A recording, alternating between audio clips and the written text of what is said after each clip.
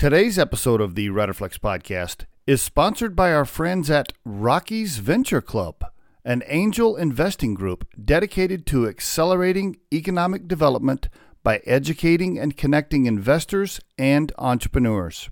Their mission is to advance economic development in the Rocky Mountain region. And on today's episode of the Riderflex podcast, we have guest Jamie Dandar McKinney. She's the president and founder of Jamie Empowers. She's a virtual workshop leader, a keynote speaker, leadership coach, and author. Jamie Dandar McKinney on the Riderflex podcast. Hi, Jamie. Hi, Steve. How's it going? It's going great. I'm glad to spend this time with you. I've been looking forward to it all day. You know, the listeners, just so you know, we're recording this July 29th, 2020. Which is like, I don't know, the craziest year ever that I can remember. I'm 53. So, I mean, I was 2 years old in 69 and 70 and some of those other wild years where a bunch of stuff was going on. Just, you know, there's been some crazy years throughout all these decades, but wow, 2020's, that's going to be up there, isn't it? Yeah, definitely. And, you know, I've been kidding around lately that the whole, you know, hindsight is 2020, like that phrase is going to completely take on a whole different meaning. I used to refer to it as like this, wow, I had such vision and I knew so it was a smart thing. And now I feel like it's going to be tantamount with, oh, like he fumbled, like, oh, they 2020, you know, like. Right. Completely different meaning. It will. It definitely will. It's been a weird year. You know, we won't get into too much of the COVID and all the stuff that's happening. And whether or not, you know, the masks and everything else, all the rules that we have to follow. But man, you know, just no matter what side of the fence you're on for that, for anybody listening, by the way, the bottom line is I just miss hanging out with people. I just miss getting together with my friends in like a regular environment. I think everybody's probably in agreement with that. Probably, unless you were just a hermit. Unless you were a hermit already. I don't know. But you know, I have a regular group of buddies that I meet at the local watering hole down from my house, and yeah, I miss that. So anyway, I'll be glad when it gets closer to normal, hopefully soon. I was saying that like 30 days ago, and then I'm like, oh, well, I guess maybe not too soon. I don't know. Anyway, thank you for joining me. You're in Denver today? Correct. All right, but you're not from Denver, right? You grew up in Ohio, I think. I did grow up in Ohio. I grew up in Toledo. I went to the Ohio State University for grad, and then with my first job out of college, I was living in Cleveland, and they said I was 6 months into the job, and they said, "Hey, we've got this project in Fort Collins, Colorado." I'd never even heard of Fort Collins. It's going to last for 6 months. What do you think? And then, you know, come back somewhere in the Midwest and talk to my parents and oh yeah, 6 months, that sounds great. And that was in March of the year 2000. Wow. Okay. And here I stay. Well, so you moved here before it really started getting crazy busy with lots of people moving in. So you were here because between 2000 and 20, let's call it what, 20, I don't know. I guess when did it start picking up? 2010 or so? 12, yeah, 10, yeah. And then it started getting really crazy around 2015, 2014. A lot busier now than it was when you first moved here in 2000, though. Yes, I mean when I first moved to Fort Collins, you had to like fill up your tank with gas and have bottled water in the car, you know, before you went to Denver. And now you don't really notice when you've left Fort Collins and when you've approached other areas. Right. Built up. I live right off that highway.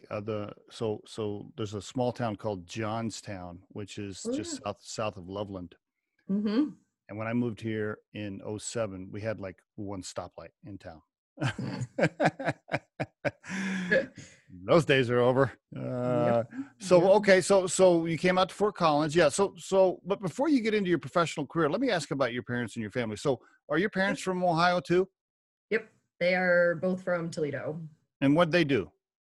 My mom was a third grade teacher and my dad was a firefighter. It's pretty like all-American family. Right, for sure. Was your dad like one of those macho, like the standard macho, super tough firefighter guys? describe my dad as macho. Other people probably could, but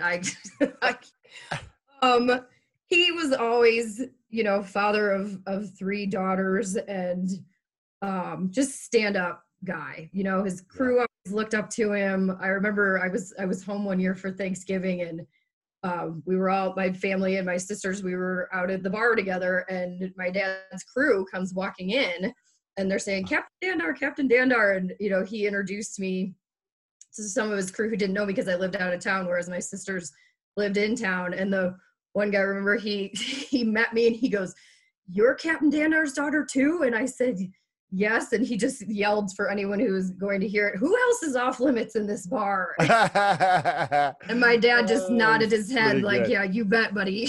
That's pretty good. That's good. Are they still, so they're still there? Yeah. Mm-hmm. Retired or still working? Well, they're working, but as Grammy and Grandpa to my sister's little ones. Okay. And you had two sisters? Correct. Are you the oldest? Where are you in the mix? I'm the oldest. Mm-hmm. Ooh, okay. Were you the tough older sister that like had to kind of babysit sometimes and keep them in line? We are, if you read the birth order studies, it's like they were in our house. Is that right? Okay.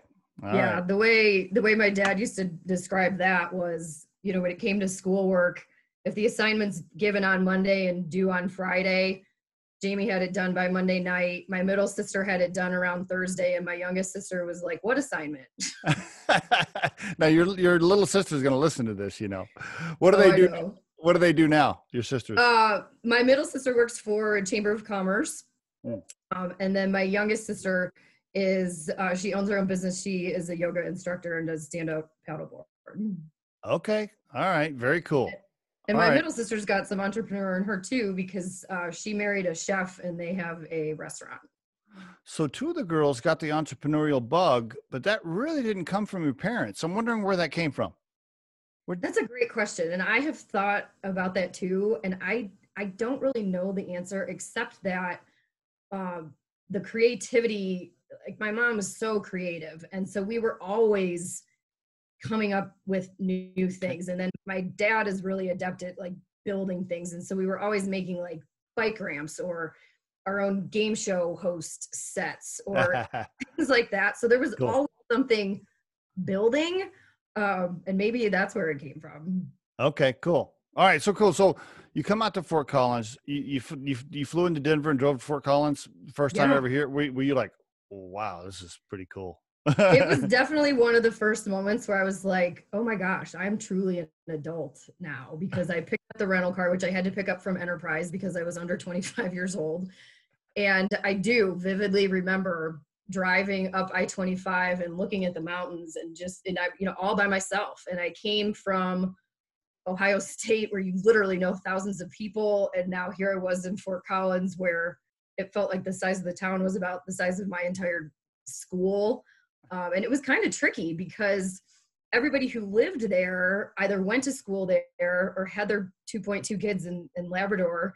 And I was like right in the middle of that. And the people that I worked with, it was not smart for me to fraternize with them outside of work. And it was a little tricky meeting people and growing a group of friends. Fort Collins was ranked back then as a pretty cool, quote, mountain town, even though it's not really a mountain town. It's at the foothills, but it was, it was a really big, popular place to live back then, or still is, but was starting to grow. Okay. So you start your career. Who'd you go to work for?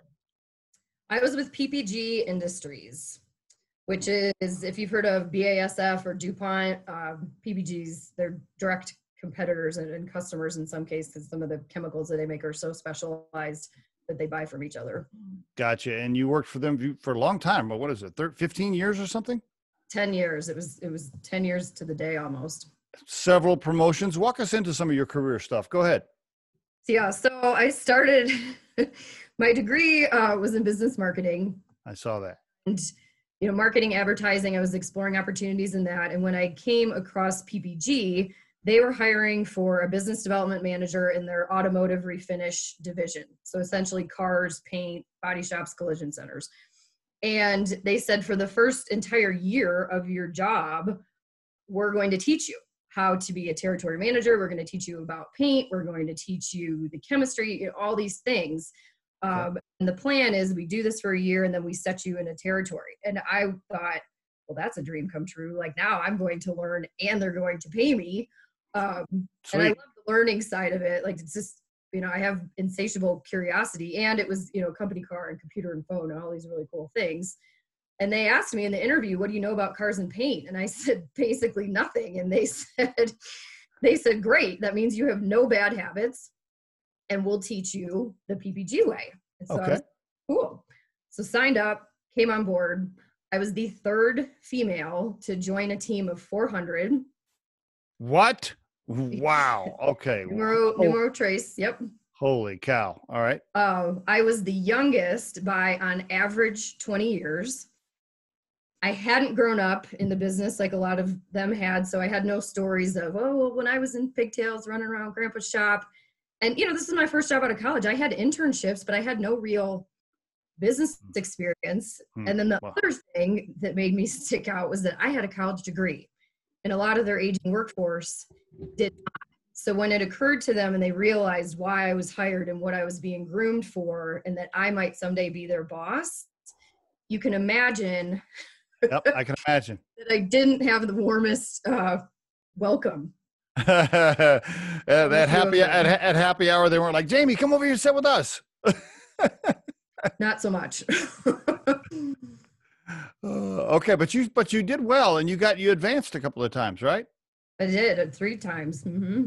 Awesome. Okay, so a very nice run there. But that was so great experience getting promoted. Learned a lot. Also dealt with the heavy male environment and all that stuff. When you got your first promotion, was your entire direct report? I'm guessing all your direct reports were guys, right? Both times you were promoted. I actually didn't have direct reports at that time. It was more, it was a responsibility for covering the western half of the U.S. and being in more of a consultative role to train and teach the collision centers how to run their businesses better. So I was doing I see. public speaking and training. Okay. And I a team. Okay. So you did a bunch of public speaking early on in your career, way back. Mm-hmm. Yes. Okay. So why'd you leave there? Why did I leave PPG? Yeah. So I loved what I was doing in terms of sales, business development, and marketing. But I would watch these guys, we all had times when we needed to present. And I watched some of these guys, who'd been in the business forever, and they would give presentations and be incredibly unpolished. There would be errors in their PowerPoint, their shirts half untucked, they're using double negatives, things like that. But they had this passion for cars and for paint and for the things that we were promoting. It was so contagious, and it almost kind of made you forgive the unpolished part. And I just thought, wouldn't it be neat if I could take my polish and my business skills and apply it to something where I have that same passion that they do. Okay. And that was a big, shift for me. That was a kind of a big, like, ding, ding, ding. You need to follow through with this, Jamie. So that was when, I was about 7 years into my career at that point. And I thought, well, I don't want to start all over in an industry. And I always knew when I graduated from undergrad that I wanted to get my MBA at one point. So that's when I continued to work full-time for PPG. And then I went to grad school also full-time to get my MBA, and hoped that two things would happen. One, that I'd figure out what I really wanted to be when I grew up. And 2, that the MBA would be the bridge, to close the gap with not having any industry experience to wherever I'm going to go. Okay. All right. And then, but eventually you left there and you did a few other things. Walk us through how you transitioned leaving there, how the entrepreneurial bug started. You did a couple of other things, and then you started Jamie Empowers. Kind of walk us through the transition and how you got rolling. Sure. So my networking game was incredibly strong.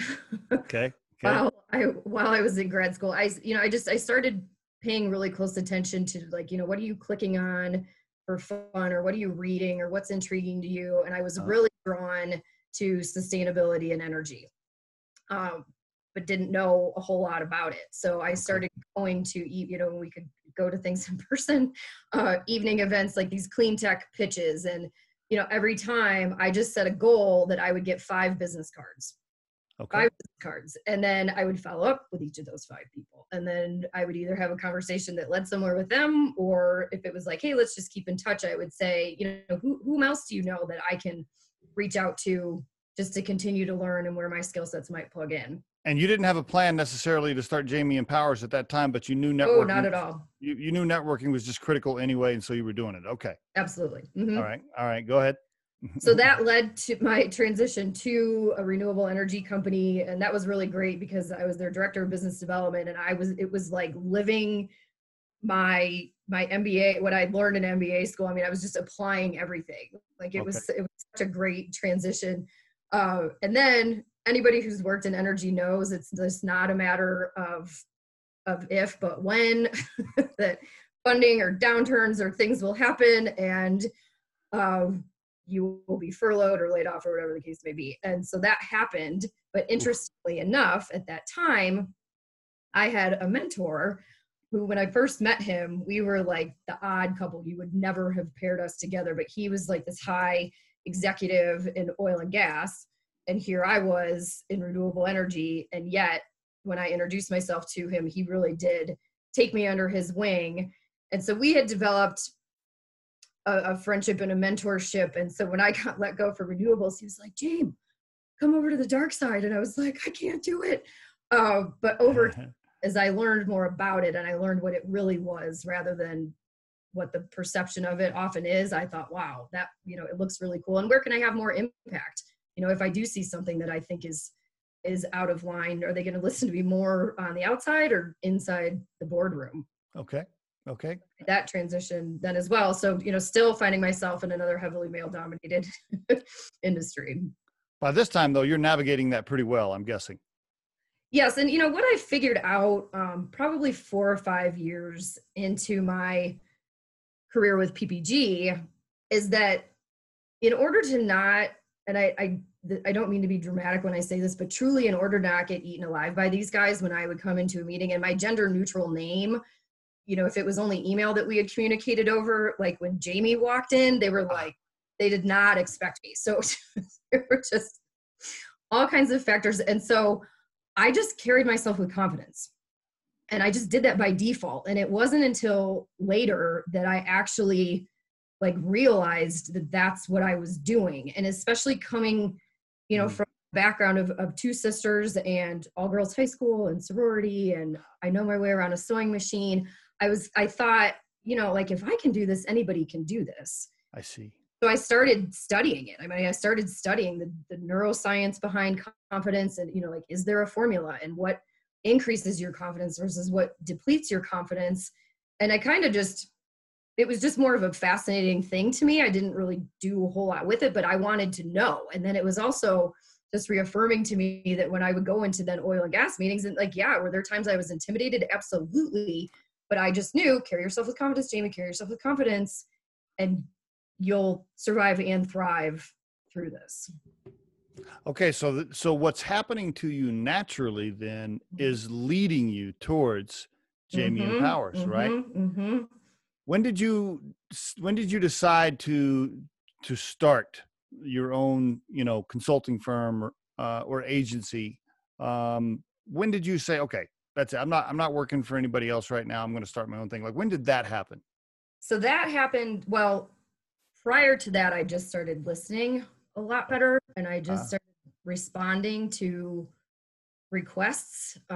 There was a magazine. It's called Scale It Magazine. Okay. Your business. And they approached me in 2017 because again, oil and gas downturn. And I was now working for a fintech startup in the roofing industry. Wow. And it just happened. I was not, aiming for this. But the magazine approached me and they said, hey, we want to do a feature story about a strong female male dominated industry. We've been watching you. We want it to be you. Well, yeah, you're perfect. And it was, that was very flattering and humbling. And I said to them, did you know I've also worked in automotive and oil and gas? And they said, no, even better. Right. Even better. So the article came out, Steve, and it garnered more of a response than I had anticipated. Okay. And it highlighted for me that the things that I had done it was kind of like tough actually. And that there were other women who really enjoyed hearing my stories. Yeah, because they need to have that. They want to have an emotional connection with somebody else that's gone through it, right? They want to. Mhm. They're like, oh, okay, yeah, you went through this too. Yeah, let's talk about it. Absolutely. They can relate. Okay. Yeah. And they're like, tell me more. And so then that led to groups that called and said, hey, will you come talk to our women's group about your experiences, about leadership, about confidence, about how to do well in business and, male dominated industries. And Was that the first phone call where somebody said, hey, come talk to a group, and you're like, were you like, oh, I might be able to make a living doing this, maybe? Not yet. No, not yet. Because I still really enjoyed what I was doing. Okay. And I thought, well, this would be a nice, like, Yeah. film hit kind of thing that I can do on the side while still having Okay. salary and benefits and things like that. Right. Use the miles that I acquire or accumulate from work travel for vacation. There's things, right? But then at each of those talks, a handful of women would come up to me afterwards and say, hey, this was great. I want to learn more. How do I buy your book? And to that, I just kind of smiled at first and said, that's a great question. Maybe let me grab your email address. I don't know. I'll keep you posted. Did you tell them that you had started writing a book, or they just assumed you had one? No, I hadn't started. I mean, and that wasn't this thing for me. No. Wow. Okay. But again, I just, started listening. And then I was at a women's luncheon. This is another one of my God whispers tipping points. Okay. I was at a women's luncheon for an oil and gas group. There were about 40 of us in the room, all women. And the speaker asked everyone to go around and introduce yourself and simply say your name and the company that you work for. Just those two things, like nothing clever or funny or what would surprise everybody about you, and just name and company, right? And we went around the room in this like safe environment, and I could barely hear half of them saying their names and their companies. Interesting. It really, and it even does now, it really pulled at my heart because these women are crazy smart, Steve. I mean, they're engineers, they're scientists, they're data analysts. I mean, they're making calculations and doing algorithms in their heads. And I just thought, oh my gosh, if it's this hard to say something that we all know how to say, that we've all said so many times in a safe place, how are they speaking up in a business environment where promotions and opportunities and self-promotion and create that visibility for yourself, that's not happening. Do something, how can I help? Because I want to champion you, I want to teach you how to do this, I want to help you get centered in your confidence. And so when you feel those butterflies in your stomach, but you have something to say, that it comes out of your mouth. And not only that, but it's not that you think it and then you hear it, but it came out of somebody else's mouth and you're like, that was my idea. We've got to intercept this, right? We've got to do something. So all of these things were happening at the same time. Requests for the book, requests for speaking, just really seeing the need and wanting to help. And then that culminated into Q3 of last year. And that was my departure from my corporate job. And a book publisher had already reached out to me, kind of cold called me and said, hey, I heard about the concept for your book. I'd love to learn more. I'd love to work with you. And I was in Midland, Texas at the time. I was riding shotgun in the pickup truck of one of the guys on my sales team. And I was kind of like, who is this? And what, and so, I got together with her at a later time. And then I decided, along with my very supportive husband, that October, November, December last year would be my full-time job, is, finishing the book. Cause I mean, looking back now, I'd started it and it was maybe 30% of the way done. I thought it was at least 50 or 60, but still had a ways to go, but that's what I did. So the initial manuscript was completed at the end of last year. Now, if I can, I don't know how much you want to share right there, but what I just heard you say was, I stopped my job, which means your pay stopped, and producing a book cost money. So you actually had money going out the door, right? True story. Yeah, cash is going the opposite direction there for a few months. Okay, now during that time when you were writing the book, did you do any speaking gigs, or did you get paid for any consulting gigs then, or no? Or did you just heads down, you're writing the book? I'm trying to remember if I spoke at all. I think I was pretty hunkered down. I think I did speak once or twice, and I realized that in order to get this book done efficiently, that it was really why I just focused on doing it, because it's a very different thought process, what goes into writing as opposed to what goes into preparing for a talk. Now, at that time, though, you had not, were you thinking, I'm going to write this book and then I'm going to go get another executive job? Was that the early thought process, or had you already decided you were going to start Jamie Empowers? Well, so as I was writing the book, I thought, all right, per your earlier point, one book launch does not make for a retirement account. Yeah. Usually it ends up costing you more than it brings in. Yeah. But the other piece was there's so much applicable information in here. And so how do I really disseminate this? Like, and not just from somebody who reads the book, which I think will be great, but also, how do I talk about this? Or how do I build a program where I can teach it? Or, what does that look like? And there's a lot of different directions you can go. So I hired a business coach. Okay. So then more money. Now you got more money going out. Right. Except that he was worth, the ROI. Okay. Definitely there. But so this is when, to answer your earlier question, that's when Jamie Empowers was officially born. Okay. And Jamie Empowers was launched when? I'm trying to think. I credit late 2019. Is it like when the website launched? Is it? Okay. I don't have an exact birthday, and I am so busy. I haven't had a grand opening, which is kind of a good problem to have. Okay. But yeah, late. As far as being like available for hire and then having inbound funds, that would have been late last year. Okay, and it's jamieempowers.com. So why don't you give us as it stands today, give us the 3-minute Jamie Empowers elevator speech. Go for it. Okay. The mission of Jamie Empowers is to empower women to ditch doubts, speak up, and achieve the careers they deserve and desire. Okay. One of my favorite phrases is empowered women empower women. And when you are centered in your own confidence, you have zero trouble sharing that with anyone and everyone else, because you hashtag stronger together, right? You realize that the more of us that know this and that appreciate that when we're leading with confidence, it's demonstrating that we've got a handle on our insecurities, and that the more we can work with others and lift up others, the more we all rise. It's truly a collaborative effort. And confidence, you use that word a lot, even since we've been talking, and it's on your website and in some of your material. Is that really the foundation of it? Is hey, I'm going to help you be more confident to help you deliver the things you are already smart enough to deliver? Is that? Yes. Okay. Yes. Okay.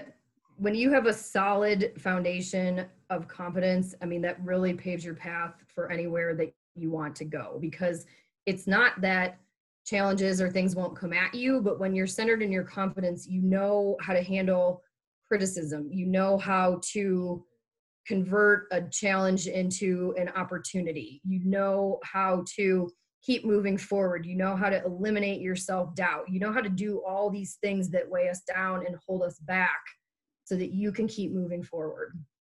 What's the cause of this lack of confidence? There's a lot of things. With girls, it tends to happen around the ages of 11 or 12. When you start to get pretty self-conscious about what others are saying. And if it's not addressed at that point, it can continue to spiral downward. I learned in my research, this is one of these things that I'm like, wow. So there's a social conditioning element to this. Were you a Boy Scout, Steve? I was not. No. I grew up in Oklahoma on a small farm, so kind of automatically you're living it. Yeah. not by a sash or badge or anything. Right. So the Girl Scout pledge, and I was a Brownie and a Girl Scout and all that, starts out, on my honor, I will try to serve God, my country, etc. But on my honor, I will try. The Boy Scout pledge starts out, on my honor, I will. Interesting. And interesting. When I learned that all these years later, it's just, our self-talk is so important. I mean, does this thing called neuroplasticity, and our imaginations are so powerful, and there's times that your mind can't distinguish the difference between imagination and reality. So the words that we're saying to ourselves are literally creating our own outcomes, what happens next. So there's the social conditioning elements, and then it's just nature, nurture. I mean, there's a lot of different factors that can come into play. Not knowing how to recover from mistakes. That's a big one. Because if you keep making mistakes and you are not learning from them and you're just seeing them as failures and kind of game over points, well, that's conditioning you to stop trying things. I see. Opposed to if you can look at a mistake and see the opportunity. And I actually have an acronym. It's called PROWL. And the acronym stands for, when you do make a mistake, which we will all do, possibly on a daily basis, depending on the enormity of it, right? Right, yes. But pausing and breathing, that's a huge one. So you keep amygdala from being hijacked, and you can stay in a place of calm and clear thinking. Reviewing what happened, owning it, definitely not pointing fingers and blame elsewhere, owning it, looking at what can I do, what's the plan from here, and what did I learn.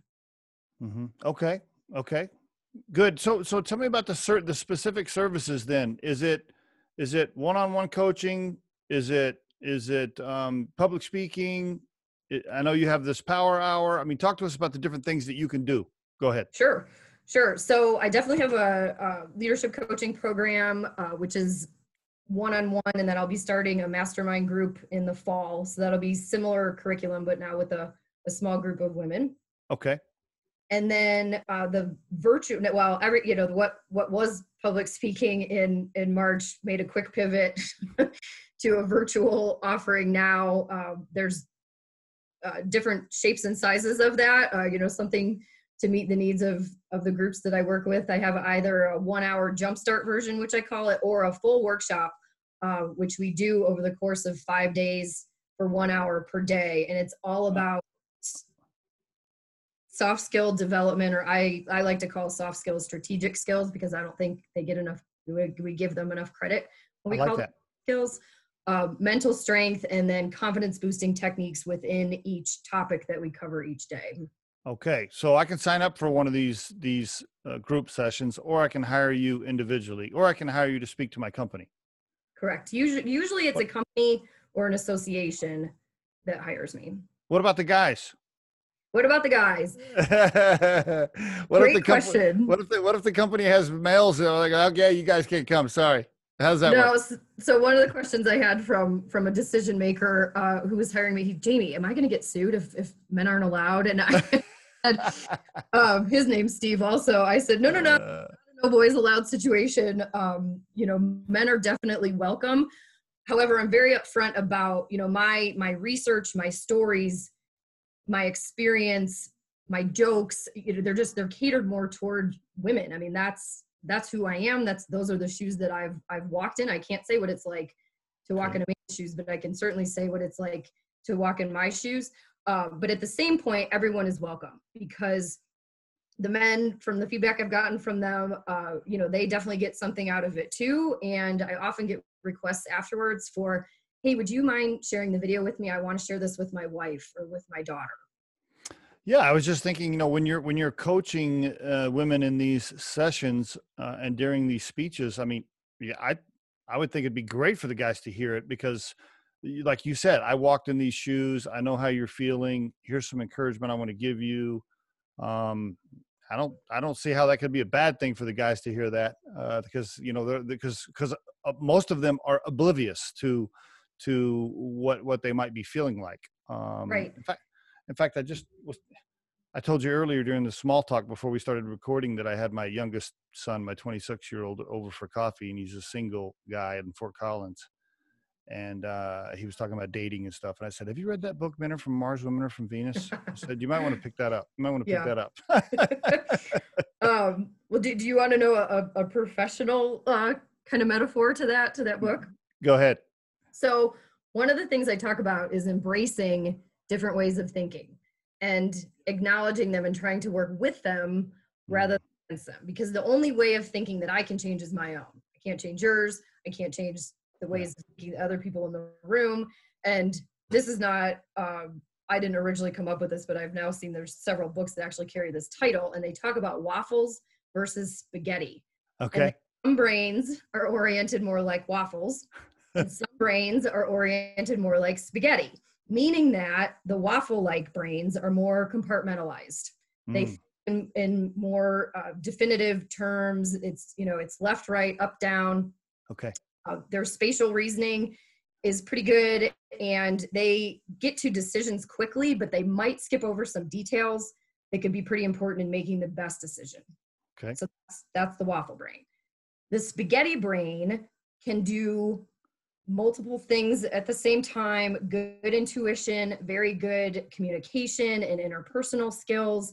Might take a little longer to get to a decision than the waffle brain, but will consider details that the waffle left out. Now, when I say this, I don't even say which one tends to orient more with one gender or another, because in my mind, it doesn't matter, and it's not an all or nothing anyhow. It's just a matter of acknowledging when someone's sitting across the table from you and you're like, how are they not getting this? Maybe invite in, and it's funny because my husband and I practice these things too. Maybe even just invite in the idea that, hey, if they're thinking this way and I'm thinking that way, how can we complement each other rather than contend with each other? Because if we're trying to come up with a client solution or solve a problem, two minds are going to be better than one as long as they can communicate about it. I agree. And I think a female and a male mind together is super powerful. And I'll use my own marriage as an example. I spent my first marriage, because this is my second marriage to Kim. My first marriage, I spent that whole marriage trying to force my ex-wife into thinking and behaving exactly like I did. How'd that work for you? And that's why I am married for the second time. and as I've gotten older, I've just learned that, well, she does think differently than I do. She does come at it differently, see things differently, has a different insight on stuff, or just has some additional insight on stuff. And usually I end up making a better decision because of that, instead of getting irritated that she didn't think about it exactly like I did. Right. Exactly. That was, being married. I've been married. It'll be 5 years in September. And, it's taught me a lot of things, of course. But one of the things that really fascinated me early on is that my husband and I can go experience the exact same thing, like the exact same dinner conversation with the exact same people. When neither one of us got up from the table, we heard all the same things, and our recall of it later. Yeah. So different. And again, not in a contentious way, just like right. He thinks they said this, I think they said that. And, there's body language, there's tone, there's all these different things that we're interpreting. And, I worked on a team. It was one of the best executive teams that I've been on, because each of us had a different interaction style and each of us picked up on different things. So when we went into like these client pitches or, investor meetings, we were this unstoppable force, because afterwards and even during, we knew to look at the other one to say, like, what you picked up on something right there that I know I missed. And it was so cool to do that in a collaborative fashion. Just on my coaching call I had this morning with one of my clients, today's topic was about different interaction styles. And we actually go through a little assessment, and we talk about, okay, so if this interaction style is your boss, and this is one of your direct reports, and this is, one of your colleagues, how do you learn to work with them rather than against them? And it's pretty powerful. Is it just you for right now, or do you have some partners? How are you, and how do you plan to develop the business? To scale? Well, I have realized that in order to achieve the goals that I want to achieve, it is not feasible for one person to do all of this. I'm glad though that I reached this point and I've figured out the things that I've figured out to also know what's worth spending my time on and what isn't. And that's one of an entrepreneur, like you're figuring these things out, right? Like, where is it worth it for me to spend my time and energy? And is this increasing my confidence or depleting it? Because that's something to keep in mind too. Ooh, Give me a back issue and my confidence will, not great. So I know, like, only spend a limited amount of time on that because you got to bring it back up. And it's tricky, for the listeners, if you're thinking about starting your own business as a service business or consultancy or something like that, you have to be very careful because you're sending out invoices, you're paying bills, you're licking stamps. Oh, and then you're working on marketing, and now I got to check my website, and now I got to make 3 sales calls, and now I actually got to go do the engagement. And I got to book my own travel because nobody else does that, and all of it, right? You're Yes. So yes, to answer your question, I was actually working on a job description yesterday, so there will be a very post good coming out, and that's very that's good.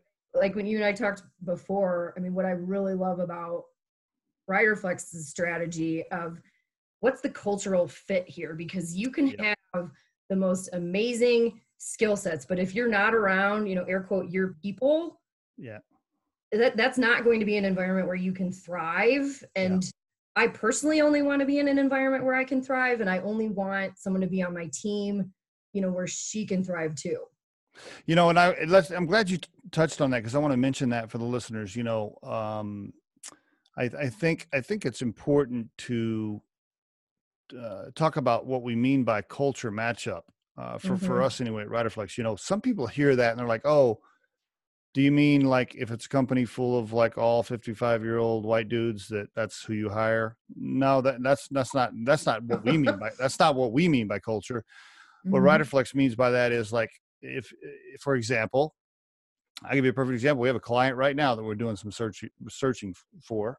And out of all the different clients we are servicing, this client is a hard-nosed, East Coast, fast-talking, cursing, type A, aggressive individual. Like, I would describe this individual as like Joe Pesci on steroids, and so that character in the movies, right, that Joe Pesci always plays.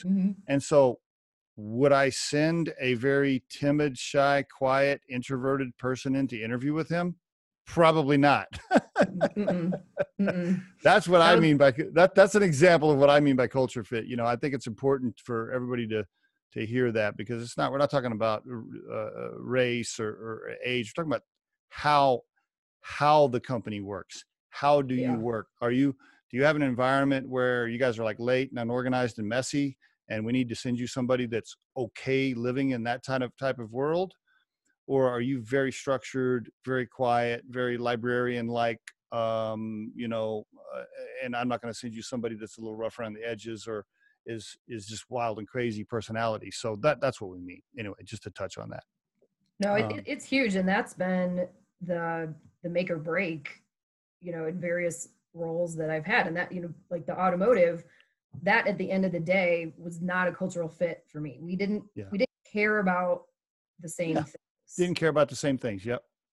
And while I could still do my job, I thought, why put all this time and effort into something where, like, I have some great friendships and some wonderful people that I met along the way, but I'd much rather be in a place where I'm my authentic self inside and out, and that's embraced and welcome. So when you hire your admin person, they need to be like a former mechanic. No, I'm just playing. If they have impeccable social media and business development skills as well, right? Sure. I'm by me. So now that you've tried this, you're still early. I would call your entrepreneurial journey still pretty early. What's been the scariest thing so far? Scariest thing? That's a good question. I guess, I'm not sure I would describe it as scary, but the trickiest part is managing the business development piece and the operations piece, because you can't do those two things simultaneously. So, like, I feel very blessed, for example, that since March, I've done 14 Empower Hour workshops. I've Good for reached you. Great. Awesome. 140 women have participated in those workshops, and I get Fantastic. the stories, and I, hear like, so that's really exciting. When I'm doing the workshop and prepping for the workshop and doing the follow-up from the workshop, I'm not doing business development. Yep. And you need both. And there is an element of business development within the workshops because they can certainly lead to other things. But that's, I would say, the trickiest part. I don't know that it's been scary because, when I tell people this is what I'm doing, I haven't had a single person say to me, really? Everybody's like, oh, like, yeah, good. That's good. Yeah. That's really good. No, that's good for the listeners. And I think there's some good advice there. If you are starting something, if you can partner with someone early on, or the sooner the better, you'll be better off. And that's how Riderflex did it. But you probably already remember the story. I told you I called my buddy Scott and I said, hey, look, we're gonna turn Riderflex into a recruiting firm. I'll handle operations and recruiting. You handle sales, because A, I don't like handling sales, and B, you're good at it, and I can't do both. So yeah. And you want to scale. I mean, that's just exactly. Yeah. And that's a confidence, a key to confidence as well, is optimizing your strengths. What are your superpowers? Really prioritizing time spent on those superpowers, because if you start to trend over into those areas of self-doubt, or like, why I can't, or I shouldn't, or why am I doing this, and then you shift your focus back to something that you're good at doing, that'll help stave off those thoughts that aren't going to serve you any sort of purpose whatsoever. That's pretty good. Let me ask you, I know we're easing up on our time here. Let me ask you a couple more questions real fast. Do you have to stop right at the top of the hour? I got like 2 more questions for you. I'm good. You're my priority, Steve. So. Okay. I appreciate it. Sorry to keep you a little bit long. I want to ask you a couple of wrap-up questions, but I want to go backwards just for a minute and ask if there is a young female executive listening to this podcast that's in a heavily, male-dominated environment like you were in, and you could just give her 1 sentence or 2 of encouragement right now, what would you tell her? 1, to know that her confidence is to be self-validated only. It should not come from someone else. I talk about the currency of confidence, and think about it the same way you would an amount in your bank account. You own it. You choose how to grow it. You choose how to invest in it. It has your name on it. That's not someone else's option to deplete your account. Ooh, I like that. That's pretty good. And the cool thing about it too is that confidence compounds. So when you can really, what we were just talking about, optimize strengths in one area, that will transfer to another area. And it even has crossover between personal and professional. A woman on my recent workshop, she learned how to swim as an adult. And so you can imagine that her confidence skyrocketed, not just in the pool, but in all kinds of other areas too. And you can use it to your advantage that way. So that would be 1. And also always being mindful of the barriers between personal and professional. That there's a chapter, it actually didn't make it into the book, but one that I considered I'd rather be considered a stick in the mud than a party girl. Yeah, you gotta be careful. I'd get promotions and party girls get other things. And I was more focused on the promotion, and I don't regret it for a second. That's good. Okay, great. I appreciate you sharing some of that. So now that you've had a pretty good career, right? Great career in sales coming up, and now you're running your own business, and you're probably like 29 years old now. Yeah, give or take. But if you were looking back, if you could call the young lady coming out of Ohio State, what would you tell her today? I think I would tell her, 1, you're not coming back from Colorado, because I didn't know that for a while, and I'd give my parents the warning right at that moment. But 2, I'm pretty pleased with my path. So I think even in the times that were challenging, or the difficult personalities, like those still taught me lessons that I can now teach and pay forward. Although the one thing that I wish I would have recognized earlier is if you're working in a toxic environment, and even no matter what they are paying you, that salary is not worth your self-worth and your self-esteem. And there's a lag effect to it. It will have lasting effects even after you get out of it. Couldn't agree more. Yeah. If you're in a toxic environment, I mean, whatever that is, whether it's a cruel, mean boss or, whatever it is, just leave. You'll be okay. You will be okay. Everybody gets wrapped up into this. Okay, well, but if I quit, and how am I going to make my car payment next month? And what if I miss a mortgage payment? And what if I don't find a job right away? And they all of a sudden they get into this fear of the financial things they've set up in their life, and they let that control their decision to stay in a toxic environment. And you really don't have to. My biggest piece of advice there is you will be surprised how you will figure it out. It will work out. You're not going to be homeless. It will be okay. Get out of the situation. Yeah, because the longer you stay, the longer it's going to take you to recover and prevent you from being somewhere where you're appreciated and where you feel like you belong. And by the way, you don't get these years back. Well, at least not that we know of. I think this is a one ride deal. So, don't waste those years, right? Correct. Find a really good recruiting company to partner with. Find a really good recruiting company like RiderFlex. What's Jamie's core purpose in life if she had to put it into a sentence? When you wake up every day, your core purpose is what?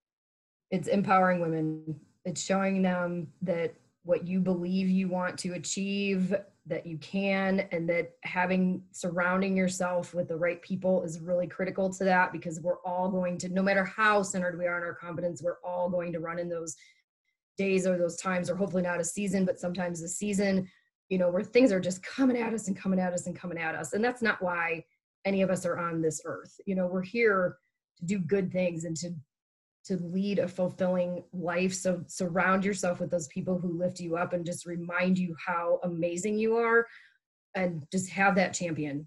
And by the way, Jamie can be your champion. It's jamieempowers.com. Professional cheerleaders, sometimes how it's described, but yeah, all day long. I mean, I am never going to let you not believe in yourself, ever. That's fantastic. I appreciate you being on the RiderFlex podcast, Jamie. Thank you. It's so nice to be here, Steve. Thank you as well. The RiderFlex podcast features entrepreneurs, business executives, and the stories behind how they got there, as well as daily tips on career advice and job interviews. Our show can be heard just about anywhere these days, but you can visit riderflex.com and click on the podcast page to hear all the previous episodes and learn more about the recruiting and consulting services we provide. Contact us at the email address info@riderflex.com or 888-964-5876. Thanks so much for listening, and if you enjoy our show, please be sure to subscribe to our channel and like the episodes.